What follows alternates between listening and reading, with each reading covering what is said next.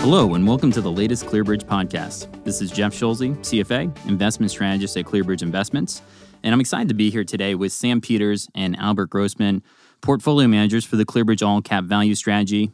Sam is also a portfolio manager on ClearBridge Value Equity strategy, and Albert is also a portfolio manager on the ClearBridge Small Cap strategy. And the topic of today's podcast is value investing at the crossroads. Thank you both for joining me in the booth here today. Hey, thank you, Jeff. Appreciate it. Thanks for having us. So ClearBridge is a global equity manager with $140 billion in assets under management, committed to delivering long-term results through authentic, active management. ClearBridge tailors our strategies to meet three primary client objectives in our areas of proven expertise: high active share, income solutions, and low volatility. We integrate ESG considerations into our fundamental research process across all strategies. So welcome everybody to joining into the July podcast for ClearBridge. I sound like a broken record here because growth is still outperforming value. If you look at the large, mid, or small cap range, it's a trend that has continued for the last 18 months, but we may be at an apex here. You know, if you think about growth stocks at this point, making a really corny analogy here with summer, growth stocks have been getting a lot of sun. Kind of like my face. I've just gotten back from a baby moon, and I should have stayed out of the sun for the last 4 or 5 days. If you check out the picture on the Twitter link, you'll be laughing and you'll know exactly what I'm talking about. But I think we may be at a crossroads where two of the dynamics that have been making value stocks underperform may be changing at the margin. First off, the market obviously has been dominated by growth stocks, specifically large cap mega tech stocks have been driving a lot of the market's returns here recently. And secondly, we may be exiting a period of historically low interest rates. So are we at a crossroads at this point? Yeah, this is Sam, and I'll start off with that. You know, it's timing these cycles is always very difficult, but I think it's to give context. Why are we having a growth cycle? And we're having a growth cycle because growth stocks started out where you didn't have to pay for growth. And this is always initial conditions are what matters. And so if you don't have to pay for growth, it's great. Well, guess what's happening? This is natural in cycles. Expectations are rising. Growth stocks have gone well. And why does money get attached to stocks? Because the price is going up. And so you've had a lot of that, which is the spirit of your question. And the issue that it happens now, and eventually it'll collapse under its own weight, is just expectations keep rising and keep rising. One of the biggest changes you could have would be to the spirit of your question is if interest rates rise, then that would start to chip away at those expectations. Why? Because many assets, and especially the most favored assets, which is growth, have been floating on sort of low interest rates. And so low cost of capital. It's basically free at this point. Exactly. They have a free cost of capital, and it's fed on itself. So you have all these feedback loops coming on. But as you get higher expectations, you just become more subject to change. And you don't know what that change is going to be. I'd love to tell you some narrative that'll kick it off. That's why the timing's so hard. You're going to be surprised. But things are changing. Things are always changing. And it's just as expectations rise, you get more vulnerable to change. And again, the biggest change would be a cost of capital adjustment. Yeah, I think obviously rates have risen from, I think the lows were 1.4% back in the middle part of 2016. We've added double at this level. I'm personally of the opinion that the rate market is just taking a pause, a breather after a pretty large move, and it will resume its upward trajectory later this year. Yeah, I think the big thing there is, the cycle started off with incredible pessimism. That set up growth stocks well. We now have optimism. And optimism and pessimism, they don't turn off. It's not a switch. And you're seeing capital spending. You're seeing changes in behavior. And think about where rates bottomed in the summer of 2016, as you mentioned, Jeff, at 1.4. This was peak Brexit. This was lower for longer. This was when the deflation boom. The deflation boom was going to happen. Exactly. Bond proxies were ascendant. Low vol was ascendant. And since then, they've been derating. Why have they been derating? Because of small incremental change from really what were the all-time low in rates. I agree with you. I think that journey is continuing. That would be the path of least resistance, in my opinion. Now, why interest rates are rising is a very important determination. Is it because of higher growth or higher inflation? Or is it going to be some combination of the two? Would that potentially weigh on market multiples if it's more inflationary than just better growth? Yeah, as anyone can tell, context is what matters, and it's critical. And so, absolutely, if it's higher, if it's faster growth, and so it's healthy rise in rates, That's great. If it's an unhealthy rise in rates, meaning people are starting to freak out about the bond market for whatever reason, building a term premium back into treasuries because of political risk or something like that, then all bets are off. And then I think all assets are going to suffer from that. So I guess the way I'd think about that, Jeff, are we going to have a benign birth to a value cycle at some point, or a bad one? And again, that's really hard to call too. My guess is still more on the benign side from what I can see, but you just never know.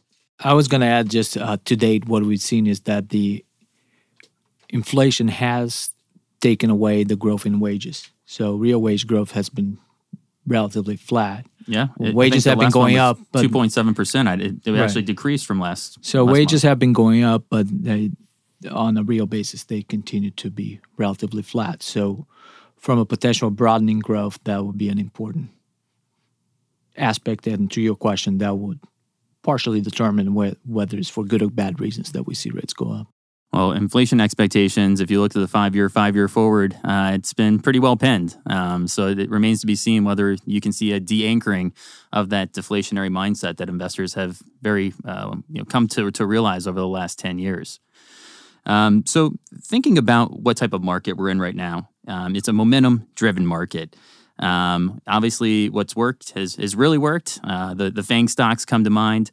Obviously, if you looked at the beginning half of this year, as of 6/30, the top 10 names in the S&P 500, they made up over 97% of the market's returned. And out of the FANG stocks, all of them were included in there except for Netflix. So it's been a very narrow market. So in this momentum kind of driven market, how are you designed to deal with that type of environment? And how do you see yourself persevering, if you will, as if that continues for the next couple quarters? Yeah, Albert will chime in on this too, because it's something near and dear to our hearts. We tend to buy negative momentum stocks when we're buying them. We're valuation folks, so that's generally where we get the lowest expectations. But Albert and I, if we do our jobs right, we're dreaming of them becoming positive momentum stocks. So it's sort of like you're planning negative momentum crops, because that's where you can buy stuff below business value, and then we let them work. And then the tough part of Albert and I's job is then at some point they work too well. That's the debate around the growth cycle. And when they work too well and price and value converge, then you have to step off. But there's always a portion of our portfolio within the value universe that has positive momentum. And so they're not mutually exclusive. In fact, your ideal is that you want positive price momentum and you don't want to pay for it like everything. You want cheap, good valuations in there. So we tend to, within a value universe, be able to balance that out. Yeah, in many cases, the outcome of our picks will determine whether they do become part of that momentum, whatever momentum area there is in the marketplace. For us, the most important part is to focus on what's discounted in the stock at the time of that we invest, and compare that to the range of potential outcomes. Like a probabilistic range of outcomes, if you will? Yes, absolutely. It's not binary, obviously. Yeah, so it's not binary. It's not dreaming of one scenario and hope that will happen. Is what is this company worth under a wide range of scenarios, because that starts taking into consideration the risk that we take when we invest in a specific security and the potential of the interaction between the different securities that we own that form the overall portfolio. Now, speaking about risks, I know that you both have said that the biggest risk in the current market right now is rising liquidity risk. What exactly does that mean? Are we talking liquidity from a central bank perspective or from a different perspective? No, for me, it's almost like a psychological perspective. As expectations rise, it's very simple, Jeff. You're just asking more from the future. You're asking more growth. You're asking more cash flow. And so it ties into where we started with the growth cycle. So when you're asking more from the future, you've got to assume that the future is either going to be the way it is today and good for whatever has high expectations, or better. And the problem is, why is that? So that's continuing to extend. So we're asking more and more from the future. So that's a longer dated sort of promise that you need from the future. And more that's priced in, obviously. Exactly. But why is all this money coming to stocks? Well, money's coming to stocks because they're going up. And so that's all about price momentum. And price momentum tends to be a shorter term factor, if you will. Valuation tends to be longer. So as you're expecting more, you're extending out what you're asking, yet the behavior and what's driving capital is shorter term. And at some point, that mismatch is going to get too great. And when it gets too great, and we've concentrated so much capital around sort of growth and especially the FANGs, that narrative is so powerful for investors, that's where all the capital is. So when the situation changes and the expectations get missed, then I think there's going to be a gap. And anytime there's a gap, there's just a liquidity mismatch, meaning the bid-ask spreads could get very, very wide. And we've gotten a couple of instances of this over the last several years, right? I mean, passive hasn't been as big as it has been ever, as it is right now. I think it's closer to 50% of the assets under management out there. But we've had a couple of instances, like maybe 2011, where you saw that situation happen, 2012. But obviously, the scope and the size of the passive market has grown at this point, where I think you could really be into a different type of animal if it happens. Yeah, I think the way the markets work these days, digital makes things more efficient. So they're really linear until they're really not linear. So they'll move along and get reinforced with momentum. And then when things change,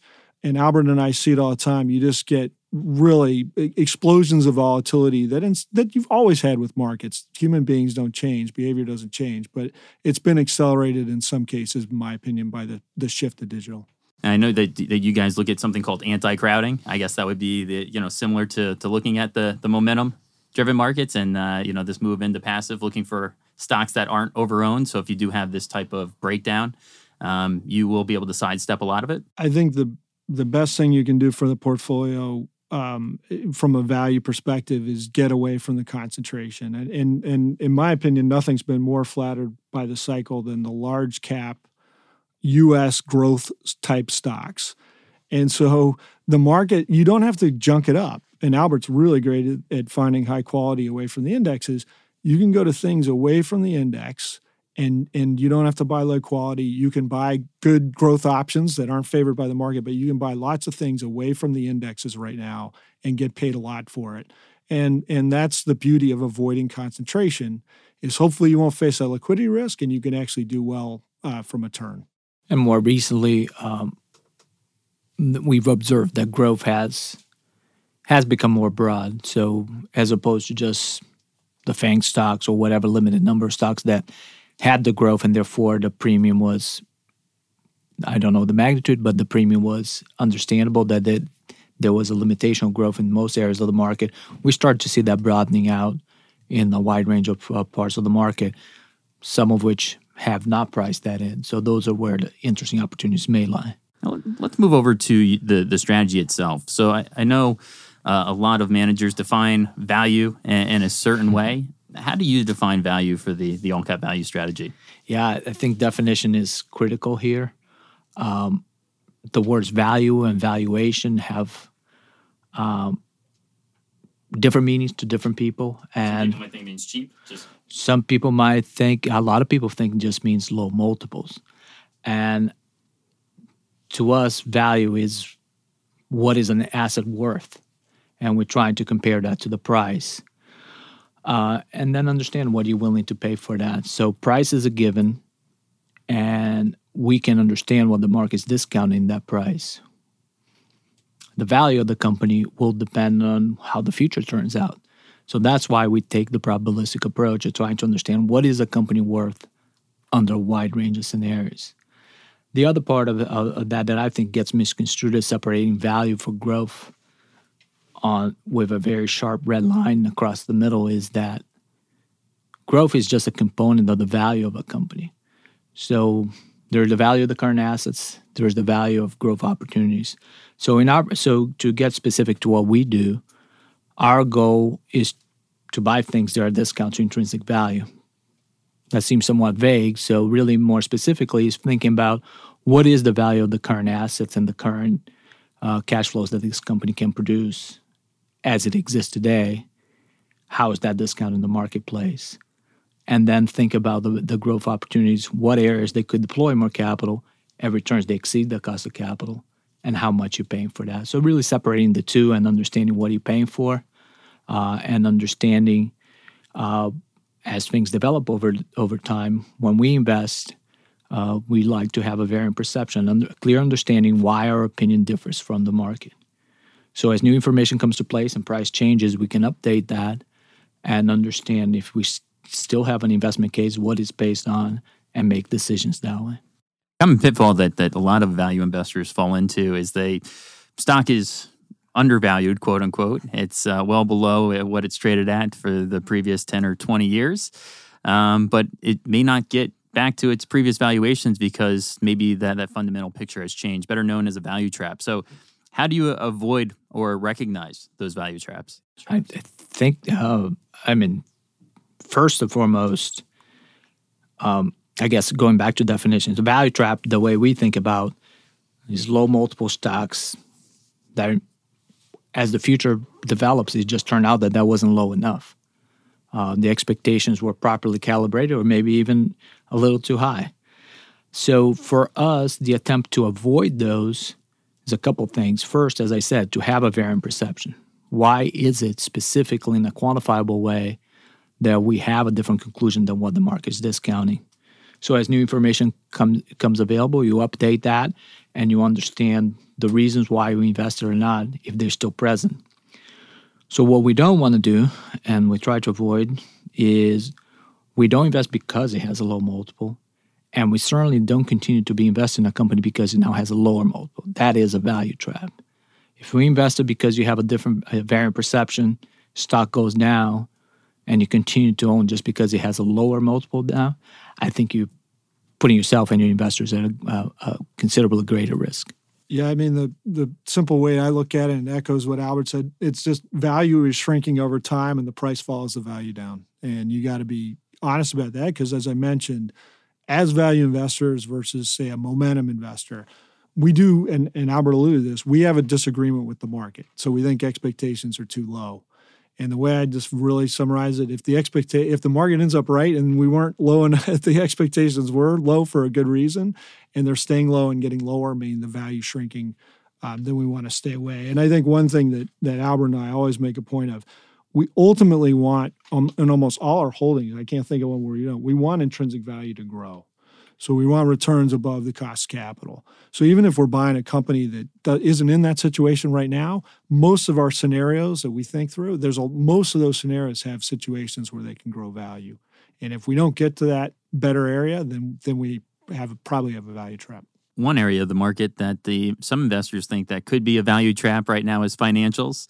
I think financials were down 13 days in a row in late June. I'm not sure if that's a record, but it's got to be pretty close to one. That's an area of the market that you're overweight and that you're seeing some opportunities there. Speak to us about maybe a stock that you're finding interesting. Yeah. So, and this will echo what Albert and I just talked about.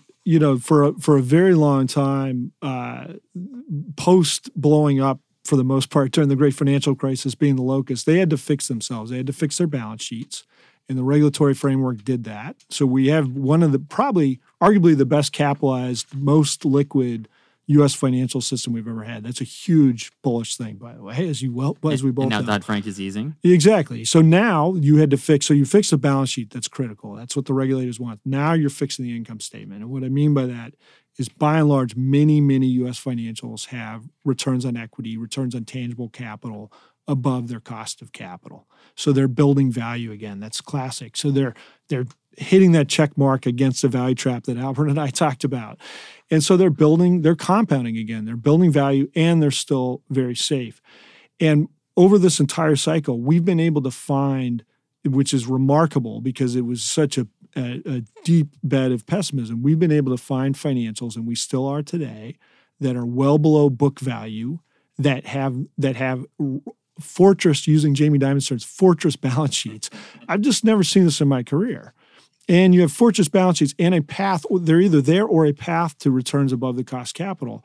That is good value investing, and there's still opportunities. And the final part, the change that I think the world needs to think about, if the tail risk that's out there, if we get higher rates, the beauty of financials right now, if we don't get higher rates, that's okay. We'll do okay. If we get higher rates, a lot of the financials are cheap options on that happening, on that change. And one of the things Albert and I are always looking for in our process is cheap options on change, because that's what the world's all about. And if you're on the right side of that, it sets up convexity, it sets up more upside than downside, and you can do well. Is there a name that you like, they have in the portfolio that you want to share with the listeners? Yeah, I mean, one of our biggest ones, and we're building up the position, is AIG, and has a great new management team. It's arguably the best insurance management team I've seen. They had fixed their balance sheet, so they have excess capital. Of 08, yep. Absolutely. They're generating about $6 billion a year in capital, so they're still adding to that strength. And it's a fix. It's a turnaround. If you just look at the net investment income, just if the underwriters didn't show up every day and they just had their investment portfolio, AIG has about $8 in earnings power. And they've been earning about $4. So they've been destroying value on the core insurance side. That management team has said by the end of the year they'll turn it around. If so, earnings over the next several years could go up, say, roughly 50%. The stock's at 50% of book value. It's 50%. Assuming 70% of book value will continue to destroy growth. We don't think it will. And this is the beauty. This will highlight our process.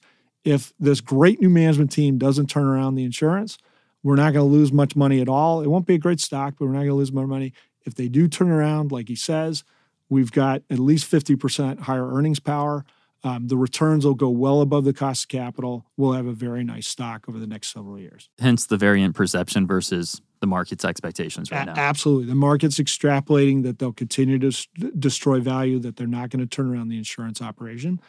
Of course, that's a probability. It could happen, but we're getting very well paid for it to change, and the probabilities are shifting our way. Well, and the floor is essentially in on this stock. If they continue to destroy shareholder value, it's priced as that would be the case going forward. Exactly. Now, moving over to a different part of the market, industrials. Industrials has been one of the areas of the market that has had difficulty over the past 4 or 5 months. Obviously, a lot of that is because of trade war concerns. Some investors are fearful that we're getting close to a big drop because industrials have the highest correlation with the S&P 500. So is this the canary in the coal mine, or is this just an aberration? What are your thoughts there? So I think Albert and I will both handle this because I think it'll highlight sort of how we work together. A lot of diversity here. So Albert and I have been working together for 2 decades. He's more on the small cap side. I'm more on the large cap side, but lots of different areas that we've looked at. So we've populated the industrials very broadly. GATX is one that Albert brought to us, rail leasing, that's been a great stock for us. We've played the housing cycle with Stanley Works and Owens Corning. We have the aerospace cycle. So it's not big thematic. It was our bottom-up process, but it allowed us to get a lot of things through. What I would say with trade, and to the spirit of your question, is global manufacturers in the U.S. have enjoyed massive margin expansion because they've made very efficient global supply chains. Tariffs and a trade war are attacks on those supply chains. So we're getting nervous about the margins. We will go through our bottom-up process, see where we could get hit, and we may adjust the portfolio to get away from that risk. But a lot of the things we have are sort of ignoring that. And then the bigger, broader question Albert and I have is, will PPI translate into CPI? And this is sort of your inflation question. Yeah. You're clearly seeing some pressure from higher materials. Albert mentioned sort of like the consumer getting squeezed, faster wages, but getting hit by CPI. Can they pass it on, which would make his point even more acute? Can they pass that PPI into CPI? Yeah, material cost and transportation costs have been the major drivers of the PPI, and at this point, looks to continue.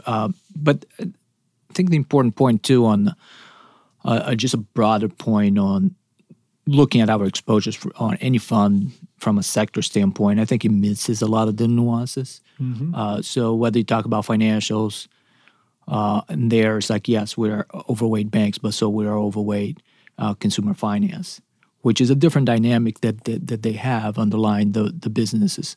On industrial, same point. We're not overweight the heavy capital equipment, long-term durable investments that one thinks of or may think of generically when you say the word industrials.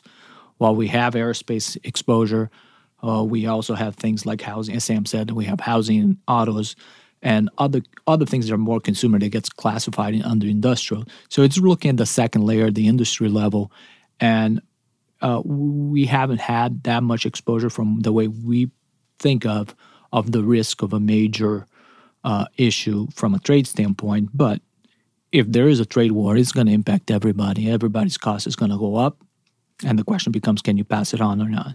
And I think that would probably relate to the amount of competitiveness in your particular industry. With a lack of competition, you can pass that on to the consumer. If it's a highly competitive market, you're probably going to have to eat that through your margins. And one example of that we have been beneficiaries of has been Nucor, the steel producer, where tariffs have been imposed on importation of materials, and price of steel in the U.S. has gone up tremendously, and because of the lack of supply, they've been able to pass it on.